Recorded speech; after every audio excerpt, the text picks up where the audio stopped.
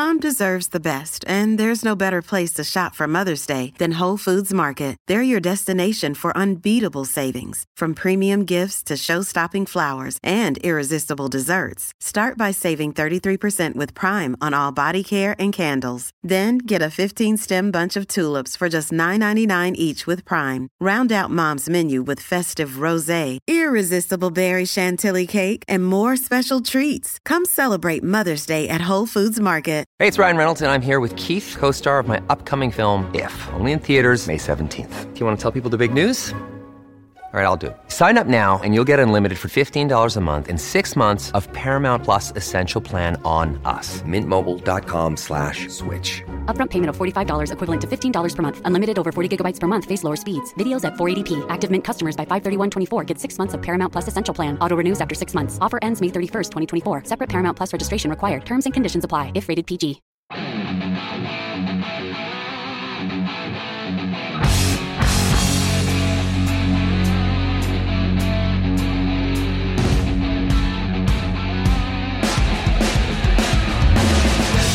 Good evening. Welcome back to the Pirates Fan Forum here on DK Pittsburgh Sports Podcasting Network. I'm your host, Gary Morgan. With me, as always, my co-host, Jim Stamp. And, hey, 100 losses is not a lot of fun. There's not much you can say about that. So I don't want to waste a whole bunch of time giving you my opinion on how bad that stinks. I figure we'll cover that as we go. And just to make sure that the point gets driven home, I have a very special guest with us today, and he's somebody that's just been around writing for a long time. And I know that people will say, I've been reading this guy forever. I've literally been reading this guy forever. He used to write for the Pittsburgh Press, and some of you might not even remember that. I mean, sadly enough. So he covered some bad teams himself, and we're going to ask him to call back on that a little bit.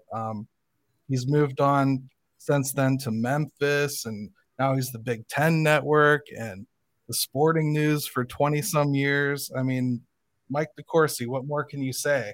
I mean, and he's a local guy. So say hello, sir. Good afternoon, gentlemen. How are you? Wonderful. Doing great. And I'd be remiss if I didn't say hi personally from DK. He warned me I had to. So. Oh, well, it's always great to hear from him. Absolutely. Did you guys cross paths at work or at Point Park? Or you want to know what's funny? This is true. Although he and I have exchanged a lot of text DMs and all that sort of thing, when I was getting done in Pittsburgh, so to speak, DK was just getting started. He was mostly high schools, and so I had moved on from high schools when he got started at the Post-Gazette. So I've never met him. I know that's crazy, but that's just kind of the way things go in this business. You become really familiar with people now through social media and their work. And so he's somebody I Twitter know, and I've been an admirer of his work for a very long time, and came to really enjoy his columns when he became a columnist in the Tribune Review. That's when I really became a follower of his.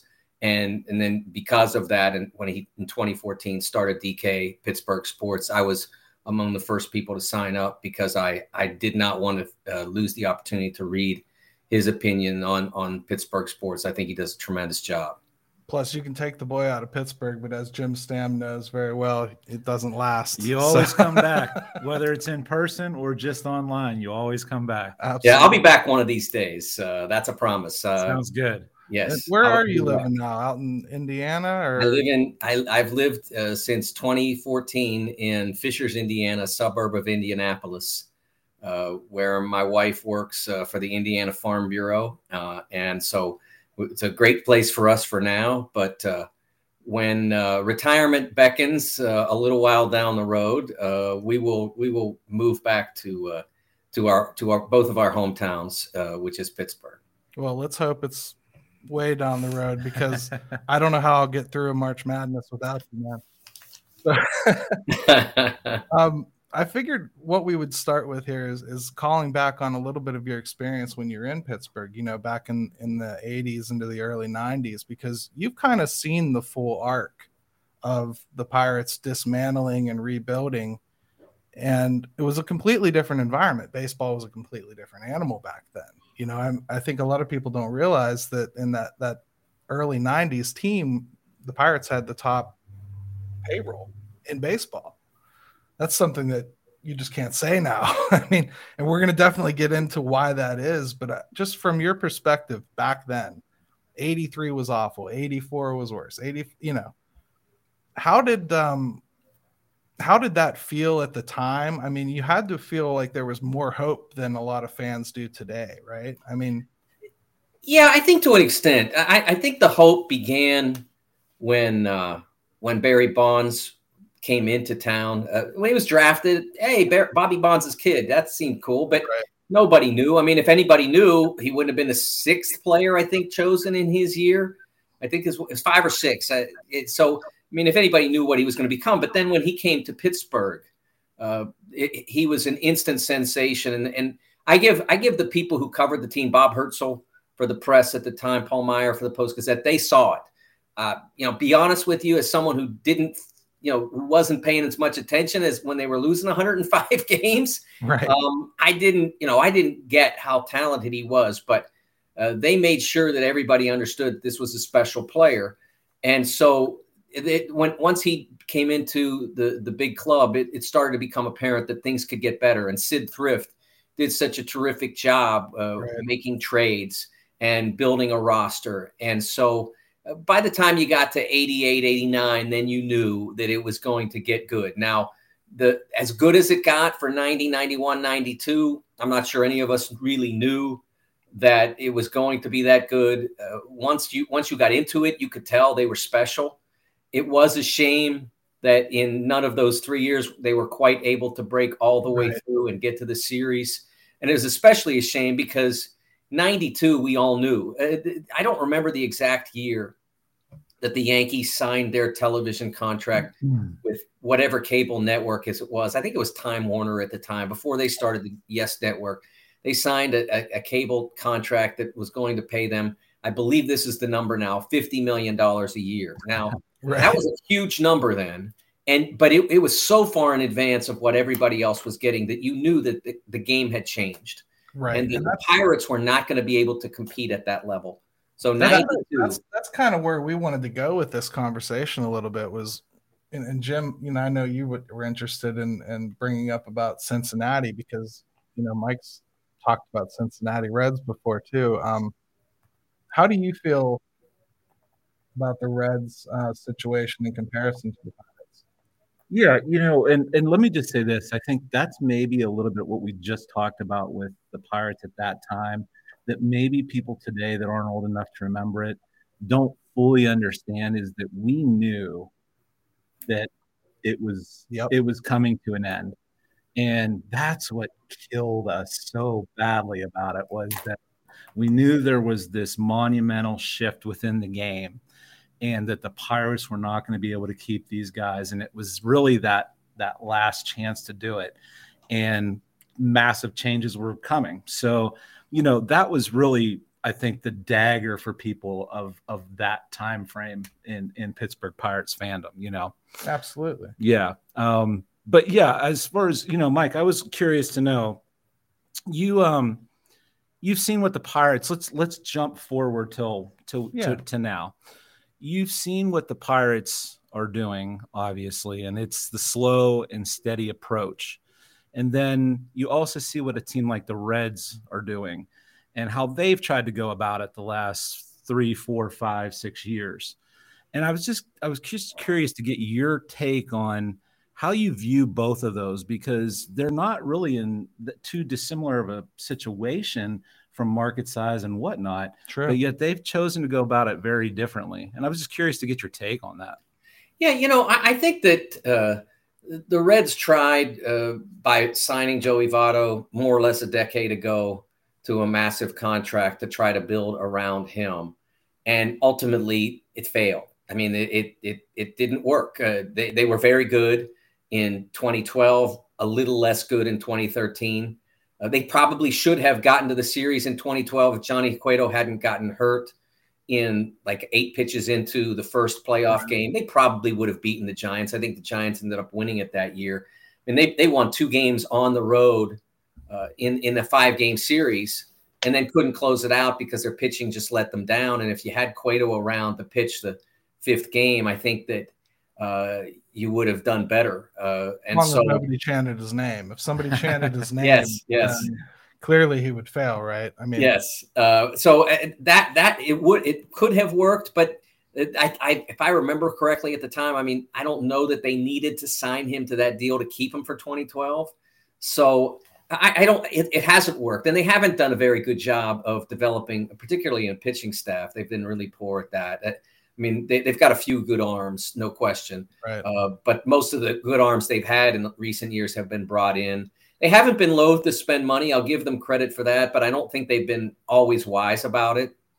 So, the Pirates, starting from the studs, so to speak, you in the note you sent me, you asked me, does what they're doing ever work? And the reality is one of the interesting things about this, when I looked this up and I started to research, the perfect example of this is the Cubs. The Cubs of 13 and 14 lost an average of about 93 games. And they're then doing it again right now too. Yeah. By 2016, though, they won the series, and they did it with draft picks like Kyle Schwarber and a few others, and they certainly spent money around the fringes. What's been odd is that even though they've had all this money, they haven't been able to sustain in much the same way as someone that doesn't have money like KC or the Pirates. When the Pirates' mistake when they were good in the middle part of the decade was that they didn't invest in trying to get over the hump. They had this notion that they could sustain it. And I think that this Pirates regime, job number one is get it right and get good, but then understand that if you do that, your window is short. There is no long window for a team like the Pirates, because if you get it right, then you're going to have somebody like Garrett Cole, and you're going to have no way to keep him. And so if you get it right in that way, then you have to go for it. You have to do whatever it is that you need to do to get over the hump toward the series, toward winning, getting to the series and then winning it. I agree with everything you said. Tampa's going to try like hell to prove us wrong, but I totally agree with that. I think when we come back from the quick break here, let's dive in a little bit more about what makes it this way in baseball, where you have to have a method like this, because it's the elephant in the room and it always comes across as a nutting defense. But I really just want to talk about the overall disease instead of the symptoms. Okay.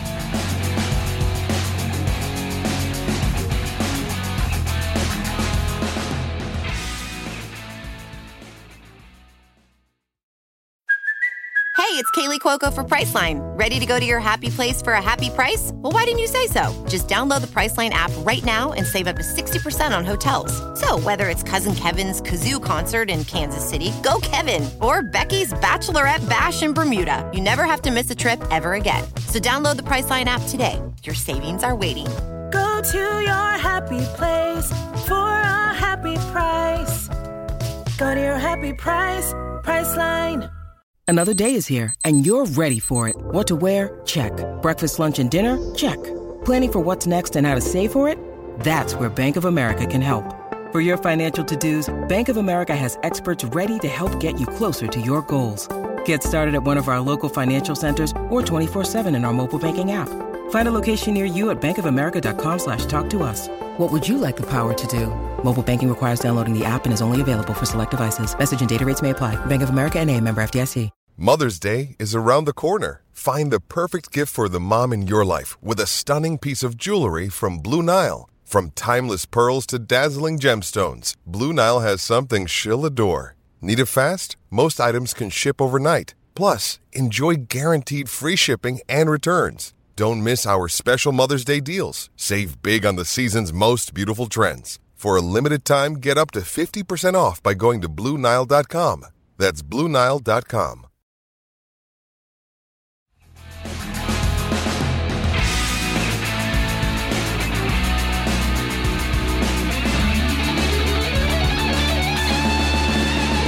All right, and welcome back to the Pirates Fan Forum here on DK Pittsburgh Sports Podcasting Network.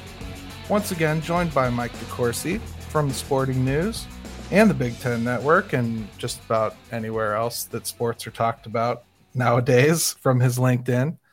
But I figured perfect guy to have on to talk about the salary cap situation in baseball in the upcoming CBA, because Mike is what I call a unicorn. He's one of the few national writers that will actually broach the subject. And I guess we could talk about why that is if we want to, but I'd rather just take advantage of his knowledge base and the fact that he is willing to discuss it a little bit.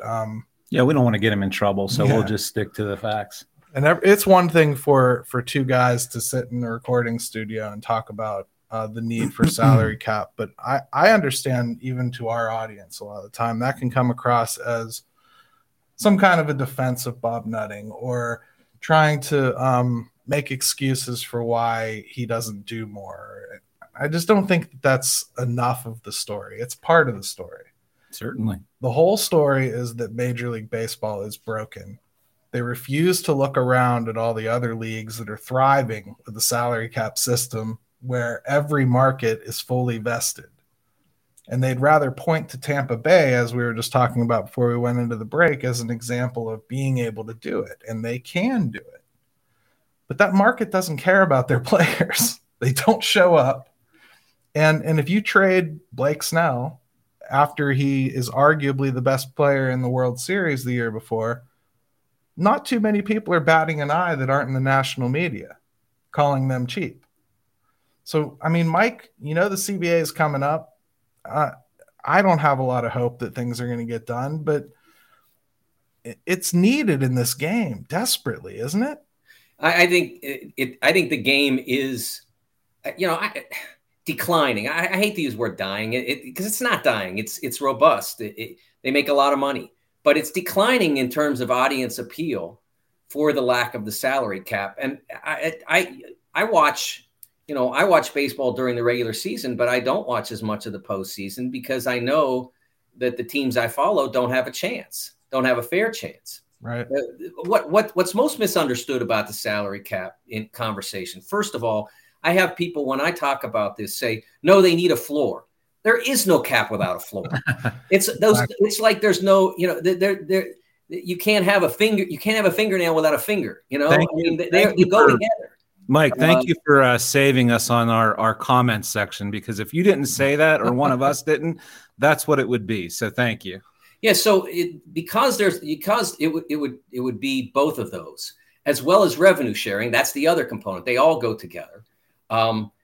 What you end up with in that system is it becomes a contest of baseball skill, the skill of the general manager, the skill of the salary cap guy, the skill of the manager and his coaching staff, and then the skill of the players.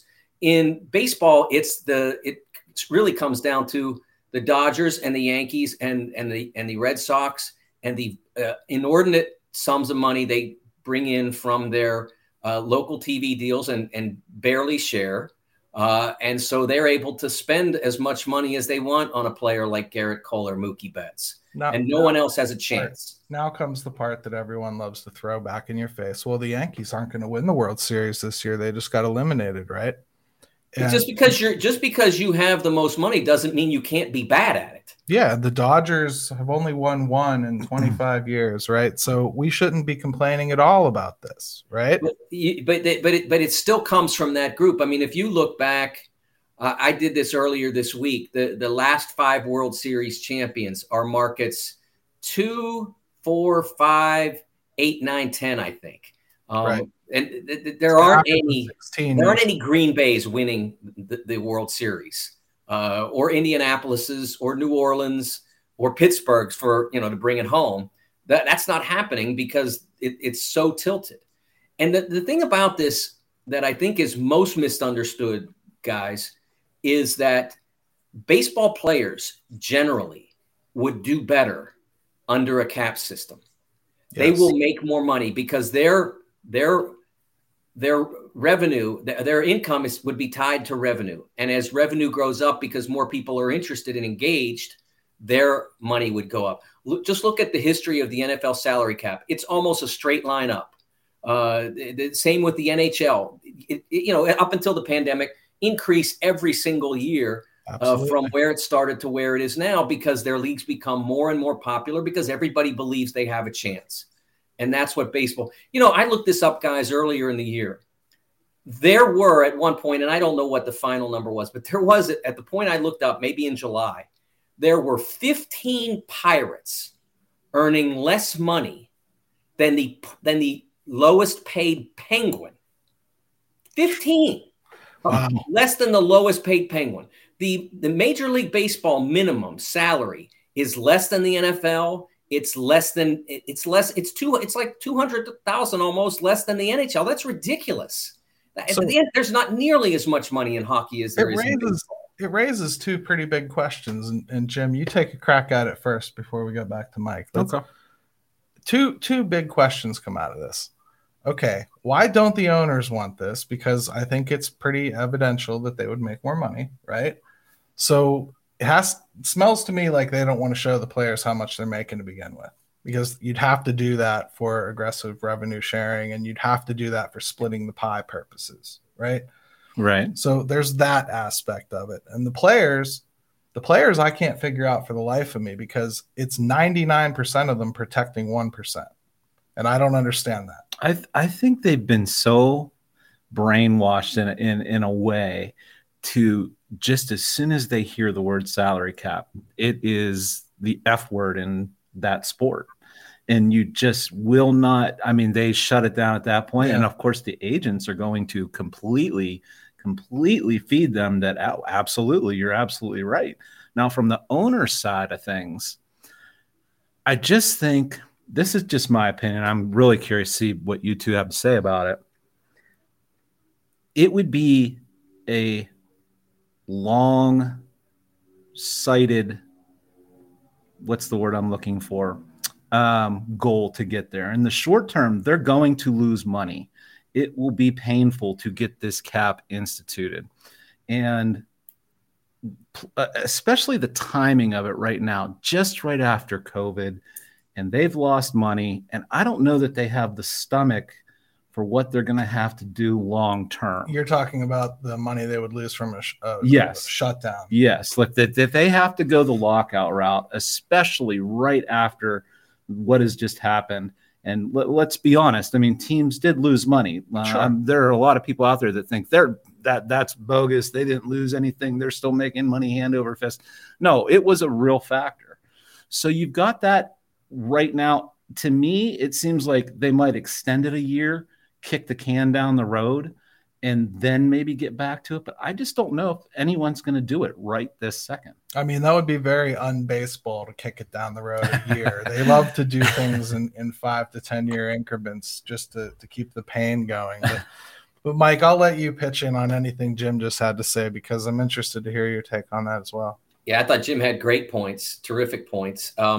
I do think that part of the problem with the players is that the most powerful agents want this system, because in the end, if you have that kind of power, and so you attract the most high profile clients, it's so much less work to get so much more money. If you sign one $400 million player, I did the math, even at 2% commission on a $400 million contract, that's $8 million.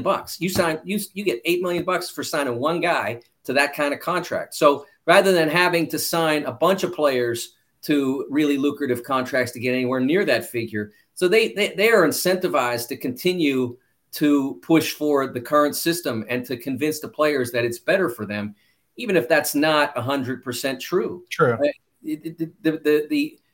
When you think about what the Major League Baseball player has to go through just to get to that poor, relatively poor minimum salary I talked about, the years you have to spend in the minor leagues more often than not at very poor wages, maybe with a good bonus, but very poor wages regardless. And then you look at a player who enters the NBA or NBA or NFL, where you basically are in and you're making good money right away. and they don't have, they don't stash you in a minor league and pay you poorly. I just think that it shows you that the Major League Baseball system is not as player friendly as it's portrayed as. But people hear the word salary cap and they think that means less money. But what they don't understand is that all of American business practically runs on a salary cap. It's called a budget.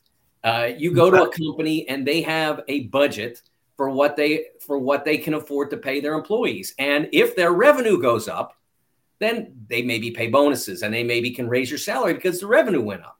Yep. But that's how business works, except in baseball. So what is holding it back then? Because we sit here and that makes complete sense. So at the end of the day, is it really just the owners just don't want to have to go into it to the depths that it would have to go to?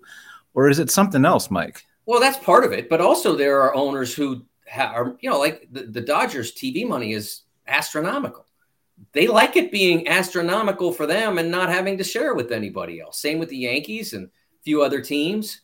They don't want to have to share. It would take action, and solidarity among teams like the Reds and the Pirates and the Royals and some others in order to get that and so they never are able to really get it settled among themselves.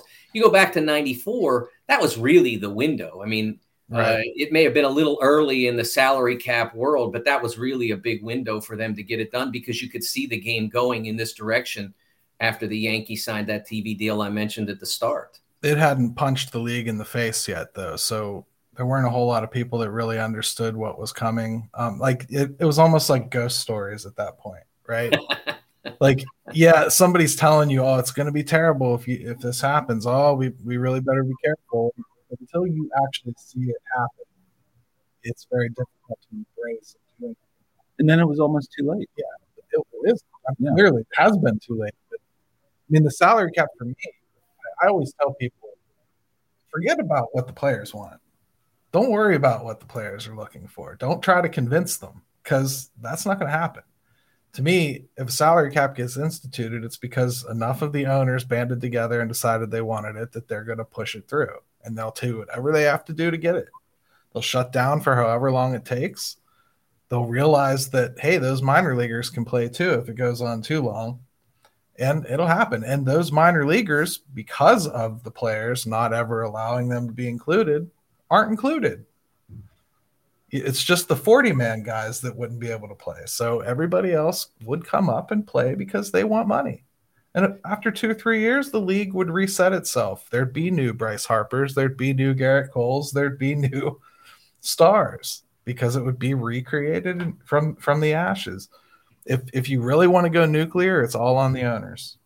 That's the pain that the NHL went through. Absolutely. And look at how it's paid off. The league has grown so much that ESPN actually wants it back. Yep. How many people really sit here and truly realize there would be no Sidney Crosby spending his entire career in Pittsburgh? There would be no Evgeny Malkin spending his entire career in Pittsburgh. There would be no Chris Letang. Fleury would have been gone years before he was gone. That's the reality of a market like this competing with the New Yorks of the world, which, by the way, when the NHL did it, was the target. New York Rangers and Toronto Maple Leafs were dominating payroll. Yeah, and speaking of payroll, Mike, you got me going down this rabbit hole when you did tweet out about the market sizes in comparison to, the winning. And last night, I just started out of curiosity. Beginning of the year, April, March, 8 of the top 15 teams, baseball-wise, salary-wise, spending, made the playoffs. 15 teams, the Dodgers outspend 15 teams by twice the payroll. Man. I mean, how does a league keep any type of interest in it when we're to this point? I mean, that is stunning to me. All I can say is the Globetrotters are still touring. But I think we touched on youth baseball a little bit, and that's what I want to get back into when we come back from the next break, because I do think the salary cap has a few implications on that as well. Like you were talking about the minor league pay. I think we're going to touch on that a little bit as we get into it a little further.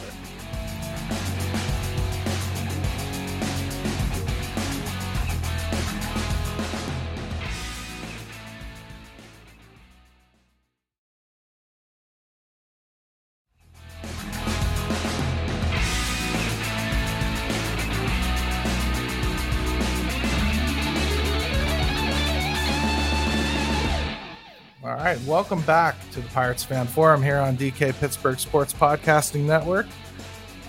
Next topic up for discussion is going to be youth participation in baseball. And again, Mike's a unique guy. He covers a lot of collegiate sports. And I don't know if I've ever seen you write about college baseball, but you do cover the Big Ten. So I'm sure it's around and under your nose enough to talk about. And we already discussed a little bit about the trials and tribulations of coming up as a minor league baseball player. And the CBA, as we get back to that current topic, it looks like minor league baseball players might potentially get a seat at the table in the union this time. It's something that they're really pushing for, and they're going to send representatives this time. So it's possible we could see an up in living standards and pay a little bit for the minors, which I think would help attract more people to the game. How many Kyler Murrays do we need to watch, Mike, before we realize that baseball isn't attracting the best athletes anymore? I think it's a problem that's really been sort of persistent over the last 30, 35 years. When I was in Memphis, I did a story. I think that was very early in the lifespan of the RBI program, Return Baseball to the Inner Cities. And I'm sure there have been some success stories that have come out of that program, but I don't think that it has revolutionized the appreciation of the game, in various city environments. I think that it's still a problem. And I think this goes back to an extent to the fact that in a lot of cities, baseball their teams don't have a chance, so they don't think about it. I think it's much more complicated than that. But I think that's a part of it. I think also it comes down to space and cultural preferences and community preferences and those sorts of things. But it certainly remains an issue here in the U.S. It's not a high priority sport for for as many young people. Hey, when I was a kid, it was the only organized sport. I mean, there were the Little Tigers in McKeesport, and that was the only football team that we knew of. And then everybody else just played Little League baseball and Pony League and all that. And I don't think that now with soccer, summer basketball, my nephew has never been interested in baseball for a minute. He's played hockey his entire life. So I think all of that, sort of plays into the shift in terms of youth baseball participation that, I know that there are major league teams that are combating. I have really good friends in Cincinnati for the Reds, the Cincinnati Community Fund. They work really hard to try the Reds Community Fund. They work really hard to try to build fields and attract kids to the game, but it's an effort. It's one of the few things Bob Nutting does well too. He builds a lot of fields around here. So I do appreciate the effort from Pirates Charities, even if DK hates the sign. But Jim, we have the advantage. You have a kid that is playing youth baseball right now, and you just got him started. And I mean, when you think about where he could go from there, really around here, it's kind of hard to pull him away from something like hockey. I think a lot of people don't remember, when we grew up around here, you weren't finding deck hockey rinks anywhere. No. You very rarely. In fact, it was kind of rare if your family had a TV that got hockey games at all. You know what I mean? So hockey just took off after Mario Lemieux revolutionized what was going on here and took them where he did. And winning matters. And I think that's where we're kind of getting back to wrapping it into the CBA. Winning matters. If the Pirates win here, you'll see kids playing baseball because they want to emulate winners. That's not happening in a whole lot of markets right now. What does Ben say? Does he care right now, or is he just going because daddy's making him? Well, dad might have a little bit of influence here that is out of his control, but no, I'm fortunate. Ben is 5. He naturally loves baseball. So dad's not going to complain there, let me tell you, because that's my jam. But but he's also playing deck hockey, and he enjoys that as well. and we'll let him go whichever way he wants to go. But you can see why kids in this market, in this town, with the apathy that is now a little bit rampant here in the Pittsburgh area, Western PA, you can see why kids go the other route with things. Yeah. I'll tell you, way back in the day, I had the opportunity to coach Colt League baseball in Aliquippa. And, I think this fits right into kind of what we're talking about, which is, and I got to do that for 2 years. And the real shame of it is there were kids there that had some ability, natural athleticism, speed, good arm, but it was too late. By the time we were getting them to us and trying to do things with them, it was too late. And I always look around ball fields or basketball courts or whatever, and I think, how many of these kids might be really good at baseball if you got a glove in their hand absolutely, and a ball and started with them when they were young? And so often that's missed. And it just has always stuck with me that I think, how many of these kids could probably be pretty good ball players, and we don't get to see it. And I think that does have an effect down the road when you get into, high school, college, the minors. They're not getting the best athletes. That's probably true. And I should thank you as well for not bringing up your coaching expertise whenever we're talking about a guy not handling something right. That's something wonderful that you do for me. Well, I didn't tell you the record, so But we're talking about youth participation, and like he's saying, when you get into high school, it's a little different. So, Mike, when I was in high school, I played 4 different sports. You couldn't do that now. My kid just 5 years ago, when he was in high school, he played football. They were like, you ain't playing anything else. That's it. Football, football, football. So he lost any opportunity to get into any other sport at all. And that's something that I think's fundamentally changed. That's probably not baseball's fault. I mean, we have a few dual sport athletes in college, but not a whole heck of a lot, really. Yeah, not in college, but even at the high school level. And, I have friends who complain about this in general. A specialization is too rampant. It depends on the age. At certain ages, like if you want to be serious about basketball, probably by the time you're 14, 15, depending on the position, you probably need to just play. If it's soccer, maybe even a little teeny bit earlier than that. So I don't complain about that, because to me, when I was growing up, like the same guy would play quarterback, shortstop, and point guard. And so nobody else got to play. And so I don't, if 3 different kids are playing those positions, that's 3 times the kids that get to play. So I don't have a problem with the specialization concept as much. I don't think it should start when you're 9. But I think that by the time you get to that around the mid-teens area, if you really want to be serious about it, whether it's to take it all the way to professional or take it to college, you probably need to find what your best sport and the sport, and more, maybe even more than your best sport, the sport that you love the most, you're willing to work the hardest at.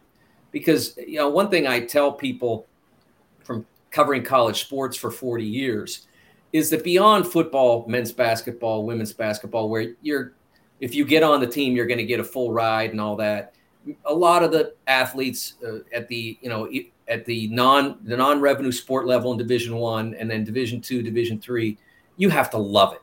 You have to really love it to play because you're not getting anything. It's taken away from your schoolwork and your social time and all of that. So you have to really be devoted. So it's important that you know which sport not only you have the most skill at, but which one you are willing to devote much of your life to up through your college years.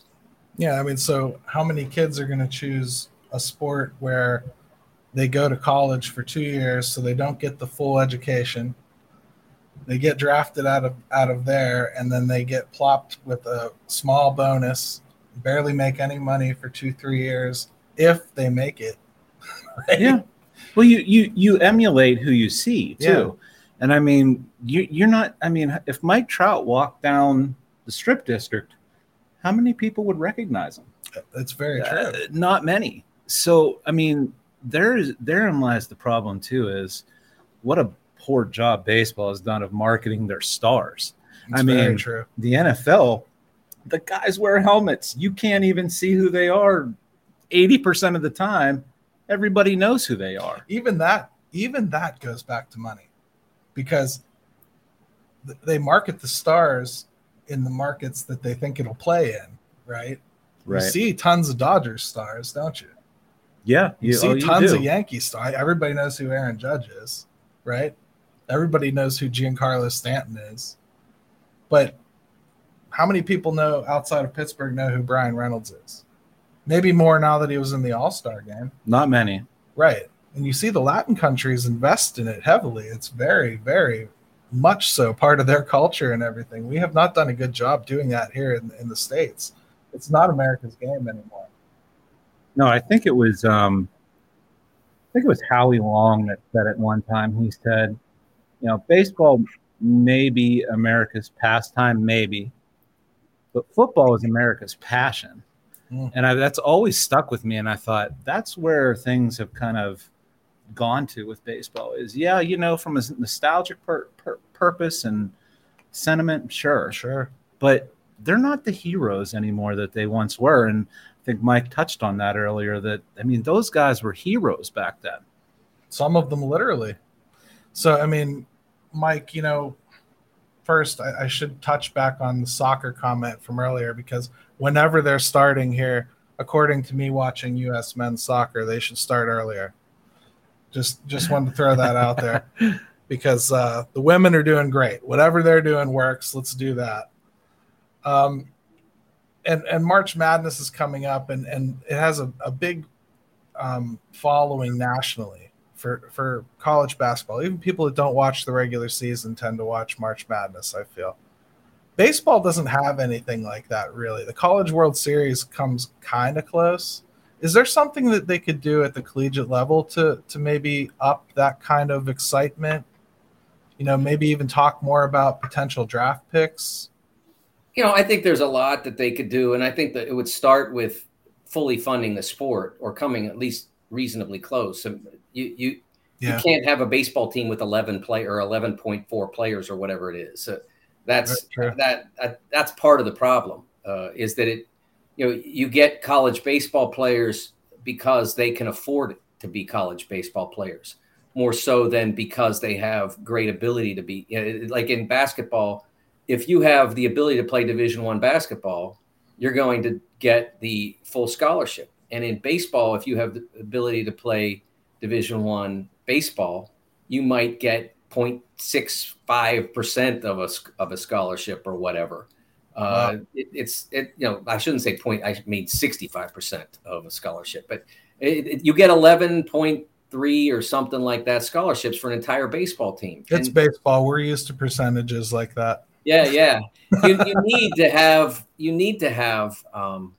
a broader invitation to athletes to become college baseball players if you want to change the dynamic of the sport. I think that would be the first thing that I would do, even more so than promoting draft picks or that sort of thing. And all those are great ideas.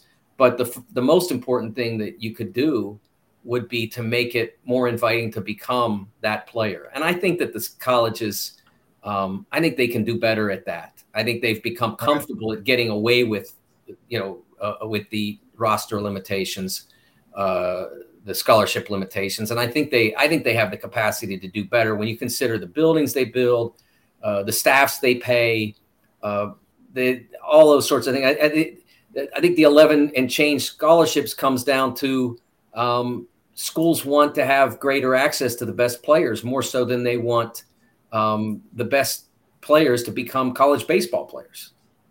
And I think there'll probably be a little bit of a change with baseball as far as players seeking to go to college, because they've eliminated a level of the minor leagues. So I do think that kind of will open up a few more people that would be interested in college participation. But you're right. If the scholarships aren't there, it doesn't really matter, does it? So, a lot of people just roll the dice and see what happens, right?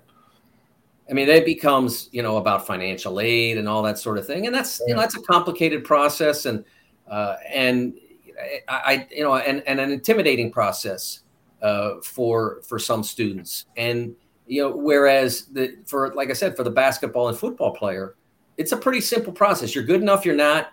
If you're good enough, you get the offer. If you're not, you don't. And then you have to make decisions based on that. There's so many Division I baseball players that aren't getting much, if anything, from the school. And I think that young people understand that. And so are guided into different directions as a result. Yeah, it's not, baseball is definitely not a ticket out of a situation or into something better an awful lot of the time. Even the Latin players, a lot of the time you look at these signing bonuses that they get, $25,000. Most of that goes to their family. Then they come here and they have to eat good. They have to train. They have to find a place to live. They don't, they're far away from their family. And before you know it, the team has to make a decision about whether to keep them or not at the age of like 20. And they've maybe just hit the States like a month ago. Yeah, it's a crazy system baseball has in place for so many. Very. And when you really stop to think about it, how appealing is that? It's amazing. It's crazy. I think that's kind of what we're talking about is the CBA is a big thing. But these little nitty gritty things that are in it as well, I think they need to address on top of it. The CBA is the overriding thing, but like I said, there's an awful lot of symptoms to that disease. So that's really what I wanted to talk about today, and I feel like we hammered the CBA really, really well with help of an expert here. So I appreciate you joining us, Mike, and please do follow him on Twitter at TSN Mike. You just might find out that he still loves to cover Pittsburgh teams, and even though he writes about many other things, open your mind and read it, because even if it's not a sport you're interested in, he has a way of making you interested in it. I really mean that. So I also say don't meet your heroes. And, sir. Thanks, guys. It was a pleasure. Great spending time with you. Yeah, really appreciate it. And I give Mike a lot of credit, too, on Twitter. sometimes some people, depending on where they get status-wise, don't like to interact and don't like to or they feel maybe that they might be a little too good for it. Mike is not that way. And I always appreciate that with guys that have had some success and do have quite a large following, that you still do that. And, that's appreciated. Oh, I'm happy to do it. I love to talk sports, as you probably could tell, for the last 50 minutes. And so, anybody that wants to engage me, as long as they don't call me names, I'm good. Well, I can't guarantee that. Not on Twitter. Well, hey, everybody, thank you for joining us for another episode. And smash that subscribe button. Follow us on Twitter. Follow us on Facebook. Follow us everywhere. And the show comes out every Friday at 6. Listen to every show on the network. They're all really good. And looking forward to another good week next week. Let's go Bucks.